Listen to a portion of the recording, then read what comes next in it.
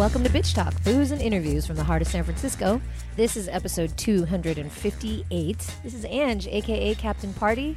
Unfortunately, Erin is not in the studio today, but I'm here with producer Shar. Hello there. We're bitch down again. Yep. We just got to be extra bitchy for her to fill in the gap. That's not hard.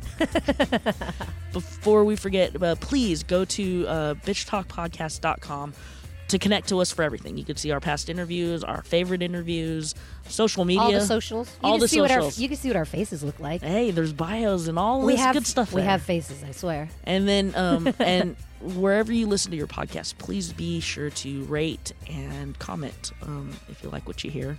Or if you don't, comment anyways. We'll get credit for it, I guess. Yeah, we'll have more to bitch about if you complain. So that might work. You might get some attention from this that you probably shouldn't get. And we'll give you a shout out. If you write to us, we always give you a shout out because we love hearing from you. Yeah, please. I mean, it means a lot for us to get new ratings and new comments. It kind of filters us to the top, if you will. And today we've got something cool. What you got for us, Ange? Today we are on location interviewing actress Anya Taylor-Joy and Corey Finley, who's a writer and director of the psychological thriller Thoroughbreds, which is out in theaters tomorrow, March 9th. And I was really excited about this one because who doesn't love a psycho bitch movie? You know, there's not enough of those. And it was a really fun movie to watch, and I hope you enjoy this interview.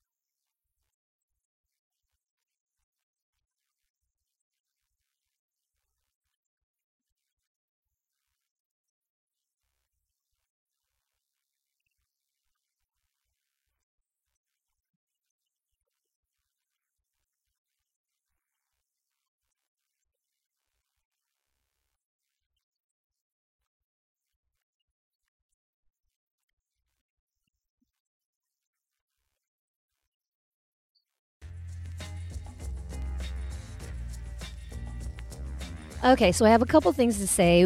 One, they were both very lovely people. Two, Anya said boner, and we clearly do not say boner enough on this podcast. Thank you, Anya. That will be duly noted, and moving forward, I will say boner in every episode. And finally, okay, they're both extremely tall, beautiful people, so that was also intimidating. But I thought it was a really great interview. I think another interesting part of this film that I didn't get to talk to them about was this concept of, can you be moral if you're emotionally disconnected?